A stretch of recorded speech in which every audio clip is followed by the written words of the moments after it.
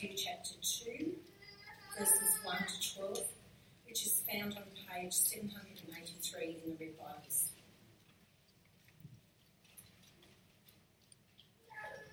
The passage is titled, The Magi Visit the Messiah. After Jesus was born in Bethlehem in Judea, during the time of King Herod, Magi from the east came to Jerusalem and asked, "Where is the one who has been born, King of the Jews? We saw his star when it rose and have come to worship him." When King Herod heard this, he was disturbed, and all Jerusalem with him. When he called together all the people's chief priests and teachers of the law, he asked them where the Messiah was to be born. "In Bethlehem in Judea," they replied, "for this is what the prophets has written. But you, Bethlehem, in the land of Judah, are by no means least among the rulers of Judah. For out of you will come a ruler who will shepherd his people, Israel, shepherd my people, Israel." Then Herod called the Magi secretly and found out from them the exact time the star had appeared. He sent them to Bethlehem and said, "Go and search carefully for the child. As soon as you find him, report to me, so that I too may go and worship him." After they had heard the king, they went on their way, and the star they had seen when it rose went ahead of them until it stopped over the place where the child was. When they saw the star, they were overjoyed. On coming to the house, they saw the child with his mother Mary, and they bowed down and worshipped him. Then they opened their treasures and presented him with gifts of gold, frankincense, and myrrh. And having been warned in a dream not to go back to Herod, they returned to their country by another route. This is the word of the Lord.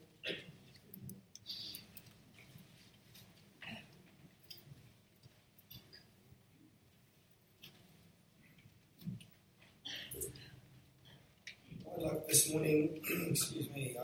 morning for us to look together at these magi, these wise men that come from the east to worship the King. So as we look together, will you pray with me that the King himself would open our eyes and we might be worshippers as well. Father, I'm asking with my brothers and sisters here that you would bring a great dawning and a great light to our hearts by your Spirit this morning, that our hearts too would be overjoyed, Lord, that you would transform us by the brightness of the light of Christ. And Father, we, in our joy, would be glad to worship you, Father, we pray. In Jesus' name, amen. There were these magi, wise men from the east that come in this passage that was read for us to worship the Lord Jesus. It says in verse 1 here that after Jesus was born in Bethlehem in Judea, and it's during the time of King Herod. So the baby, long predicted, has been born in a mostly unknown town in Bethlehem. But we also know that it was during the time of King Herod, and King Herod was King Herod the Great. Very ruthless king, mad king in many ways, did horrible things. In fact, the very next part of the scriptures after what we read this morning, he goes ruthlessly to kill all babies in the Bethlehem region that is 2 years old or younger. Very bloodthirsty king, King Herod the Great. But the long-awaited king, the promised king from God, had been born. And no one really knew much about him, but he'd been born. quietly in Bethlehem. So we've got these two kings, one ruling with despotic and terrible power, ruthless and bloodthirsty, and another king, the promised king, born quietly in Bethlehem. Magi from the east came to Jerusalem and asked, "Where is the one who has been born King of the Jews? We saw his star when it rose, and we've come to worship him." These Magi, we often call them wise men, were people we don't know a lot about, but they were astrologers. They were the wise men of the day. They were the learned ones. They were the advisors to the royal courts. And there was a rumour going around in the ancient world that a great king was going to come out of Judea. And when the Magi saw the star and they come from the east, they might have come as far away as Persia, modern-day Iran. And if so, that they had travelled nearly 2,000 k's. Unmade roads, made their way by foot or by camel, no one knows exactly how, but it's a long, long way. And they've come all of this way searching. I want you to think for a minute about these Magi. The longing in their heart. Just this longing in their heart to pack up everything, to leave wherever they were in the east, and to make this journey.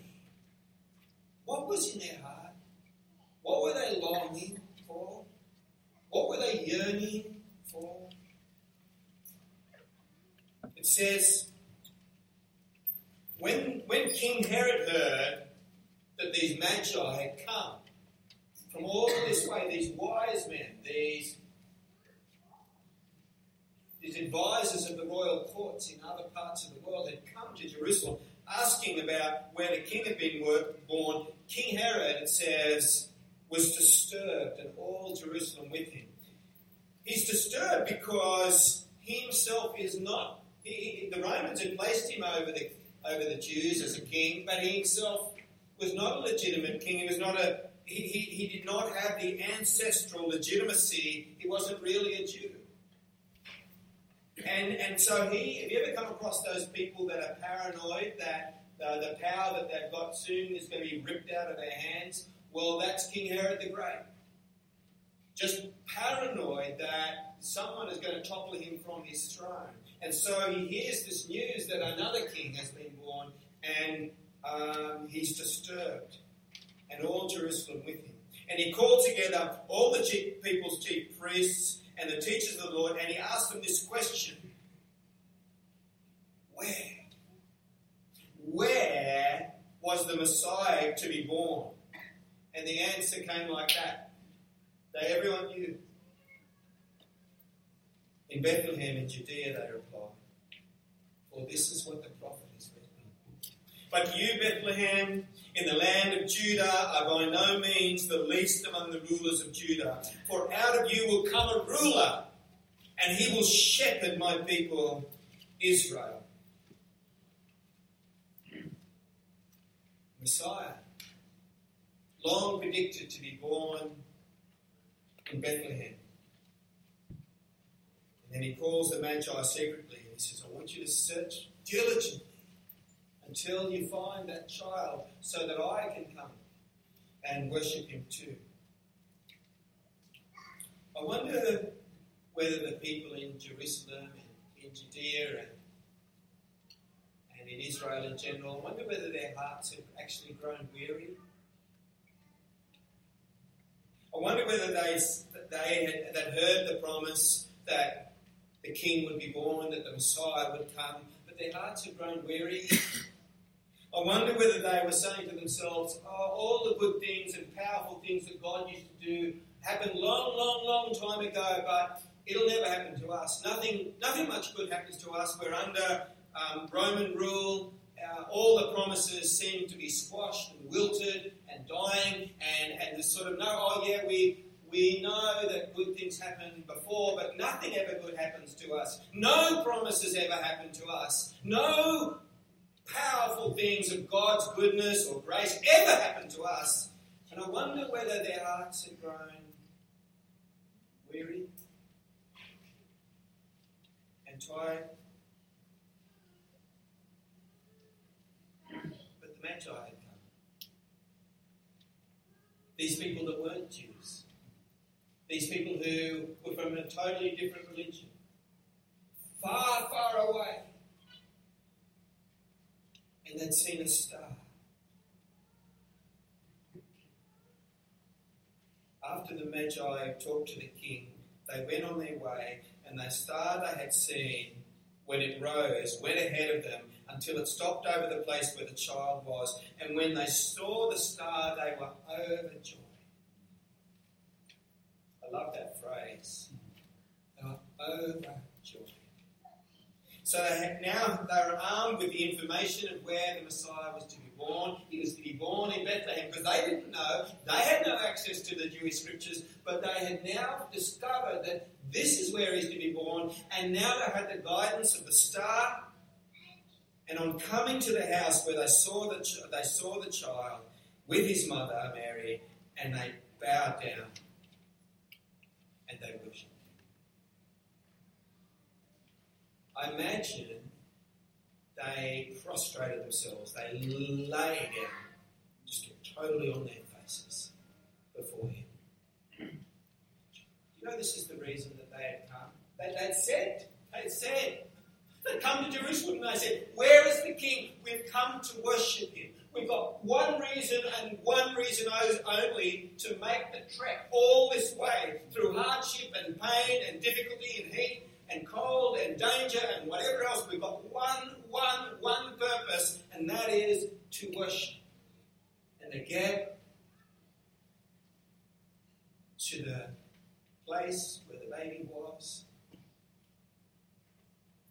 and they bow down.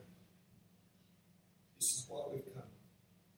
And then they opened their treasures and presented him with the gifts of gold and frankincense and myrrh. And having been warned in a dream not to go back to Herod, they returned to the country by another route. They were directed supernaturally to the child by a star, and now here they are being warned in a dream, supernatural direction. Don't go back to Herod. Go back another way.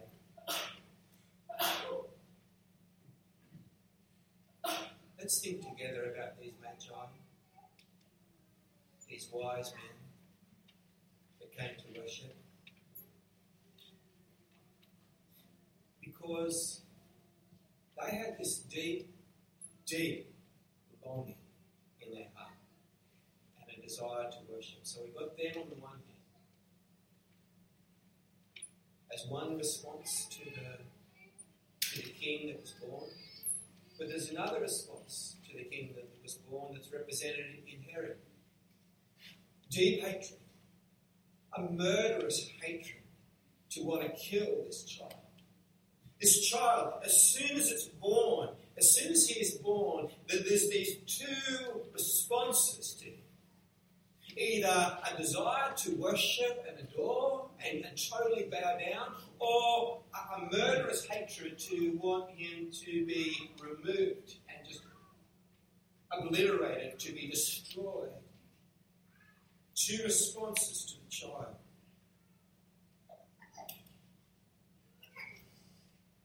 Think about what that word worship means. I wonder if you've ever worshipped. We call this our worship service. We call it a worship service. What does it mean to worship? To worship.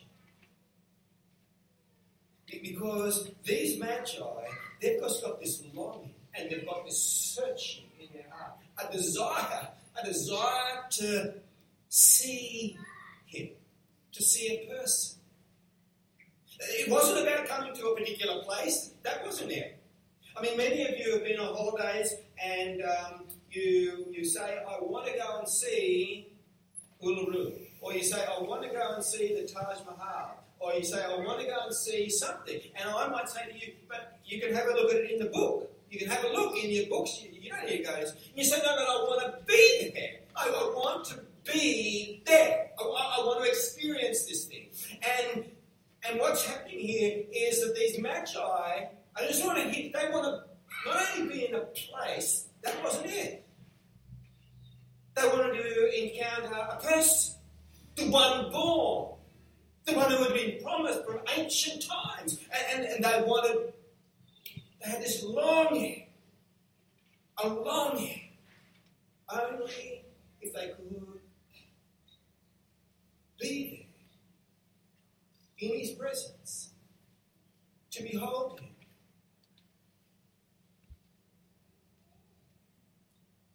You know, we can even today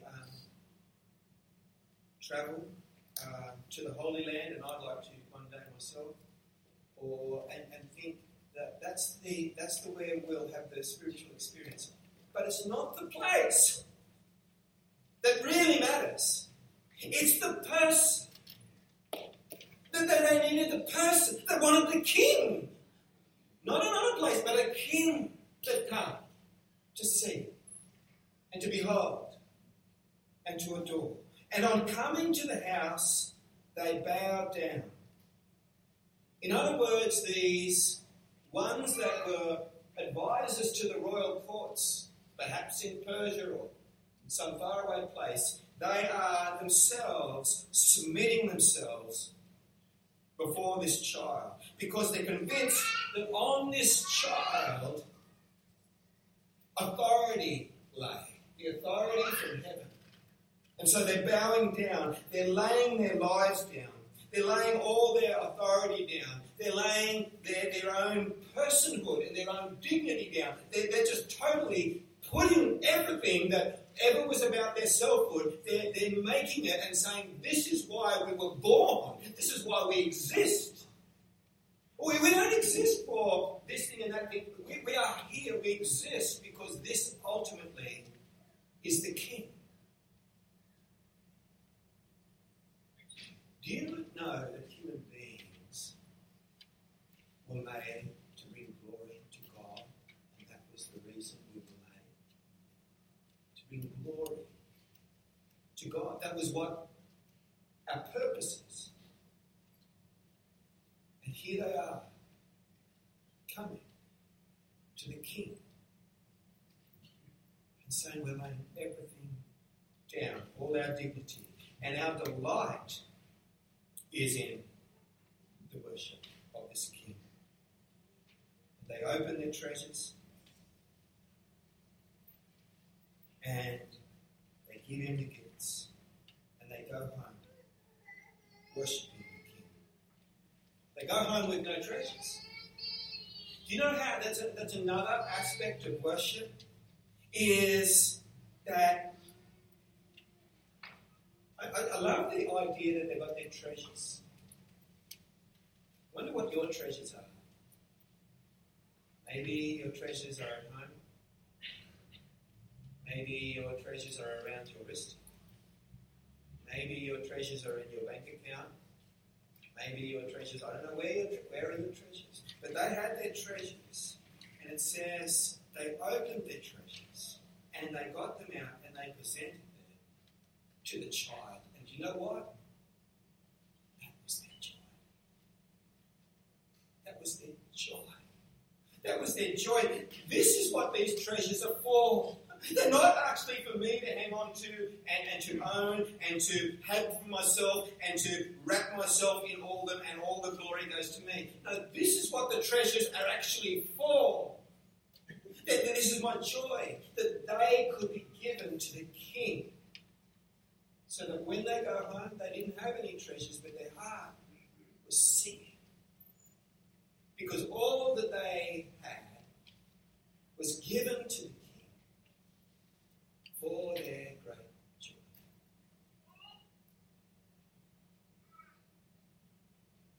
We, of course, called to worship. You know we're called to worship a person. It's not about being in a certain place. It's not about being in a building. If a bulldozer went through this building, no problem. We've still got the King.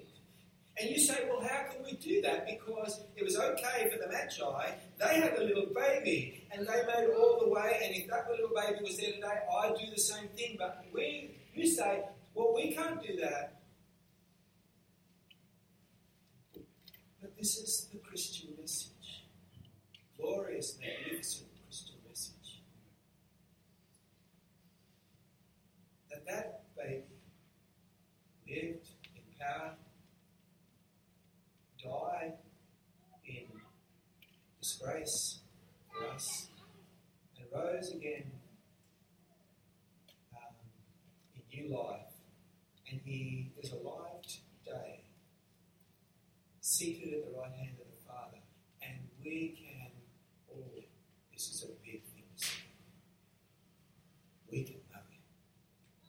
I did not understand that. I mean, before I was a believer in Christ, people would talk about knowing him. And I'd say, you're crazy. I have no idea what you mean. How could, that's crazy. It's just I could not get my head around it. But this is the truth, that God is opening our hearts to believe and to know this King. And in fact, he grants us the Spirit of Christ that we can be worshippers, totally worshippers, so that we are bowing down all our dignity, all our personhood, all our authority, all our ambitions, everything, because he's the King. That is what God is calling us to do. And you say, I don't want to do that. I want to hang on to my treasures and my dignity and my authority and my autonomy. I don't want it. But listen to me. Listen. Did you hear why this King was born? This King, it says here, but you, Bethlehem, in the land of Judah, are by no means the least among the rulers of Judah. For out of you will come a ruler who will shepherd his people, Israel. Do you hear that? He's going to be our shepherd. This baby born King is a shepherd. What does that mean? Well, Herod is a ruler, and he's ruthless, and he's destroying, he's holding on to his power. But this is a shepherd, and he's coming to his people in great love. And his whole purpose is to protect you and to lift you up and to hold on to you, to provide for you, and to die.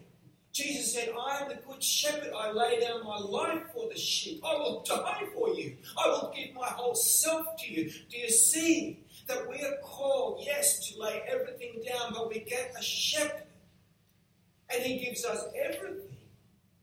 He provides us everything. A shepherd that would care for us. A shepherd that would meet our needs. A shepherd that would never ever drop you. A shepherd that will carry you all the way through this painful and dark world and carry you into his presence and love you. He is the shepherd. Do you know when we bow down, when we bow all the way down in worship, that's our delight. That's our joy. And part of it is that the promise of God is that humble yourself under the mighty hand of God and he will lift you up. One of my favourite promises. Humble yourself. This is the promise. If you humble yourself all the way down, that's your job, that's my job. Humble yourself all the way down. But this is the promise from God. He will lift you up to the highest heavens. He will exalt you. He will not drop you. He will hang on to you. He will bless you. He will lift you up. Do you know, so often our lives are all about lifting ourselves up and climbing ourselves up the ladder. And that God's saying, no, please. Bow down. Bow down. And my promise to you, is that I'll lift you up. So I'm encouraging us all this morning at the birth of this King who is a shepherd, who gives his life to care and provide and protect and deliver us. For us to lay down our authority, to open our treasures, not hang on to them, to open our treasures to the King. These magi, they expended their time, they expended their energy, they gave their treasures, they worshipped, and that was their joy. You know what? Like them, we take joy home. They went home with great joy in their hearts that they'd see the King. We take joy. We bow down. We give everything to the Lord. And you know what? We take joy. They go home, all their treasures are no longer with them. They're not hanging on to their treasures anymore. They're back with the King. But they've got the joy of having worshipped the King. In a similar way, we are going home. Ultimately, our home is heaven. And we have got the joy as we travel through this world of giving our lives in beautiful abandon to the Lord, who is the one that will never ever drop us, hang on to us and provide for us. So I want to encourage you this Christmas to know that there is a King born. His name is Jesus, and he is a shepherd like no other shepherd. He will not drop you. He will provide for you. And our joy and our delight is a call to worship him with all of our lives, with our song, with our money, with our time, with our lips, with our bodies. Everything he's calling us to worship him. A great, great King, worthy of our honour. Let me pray before we sing.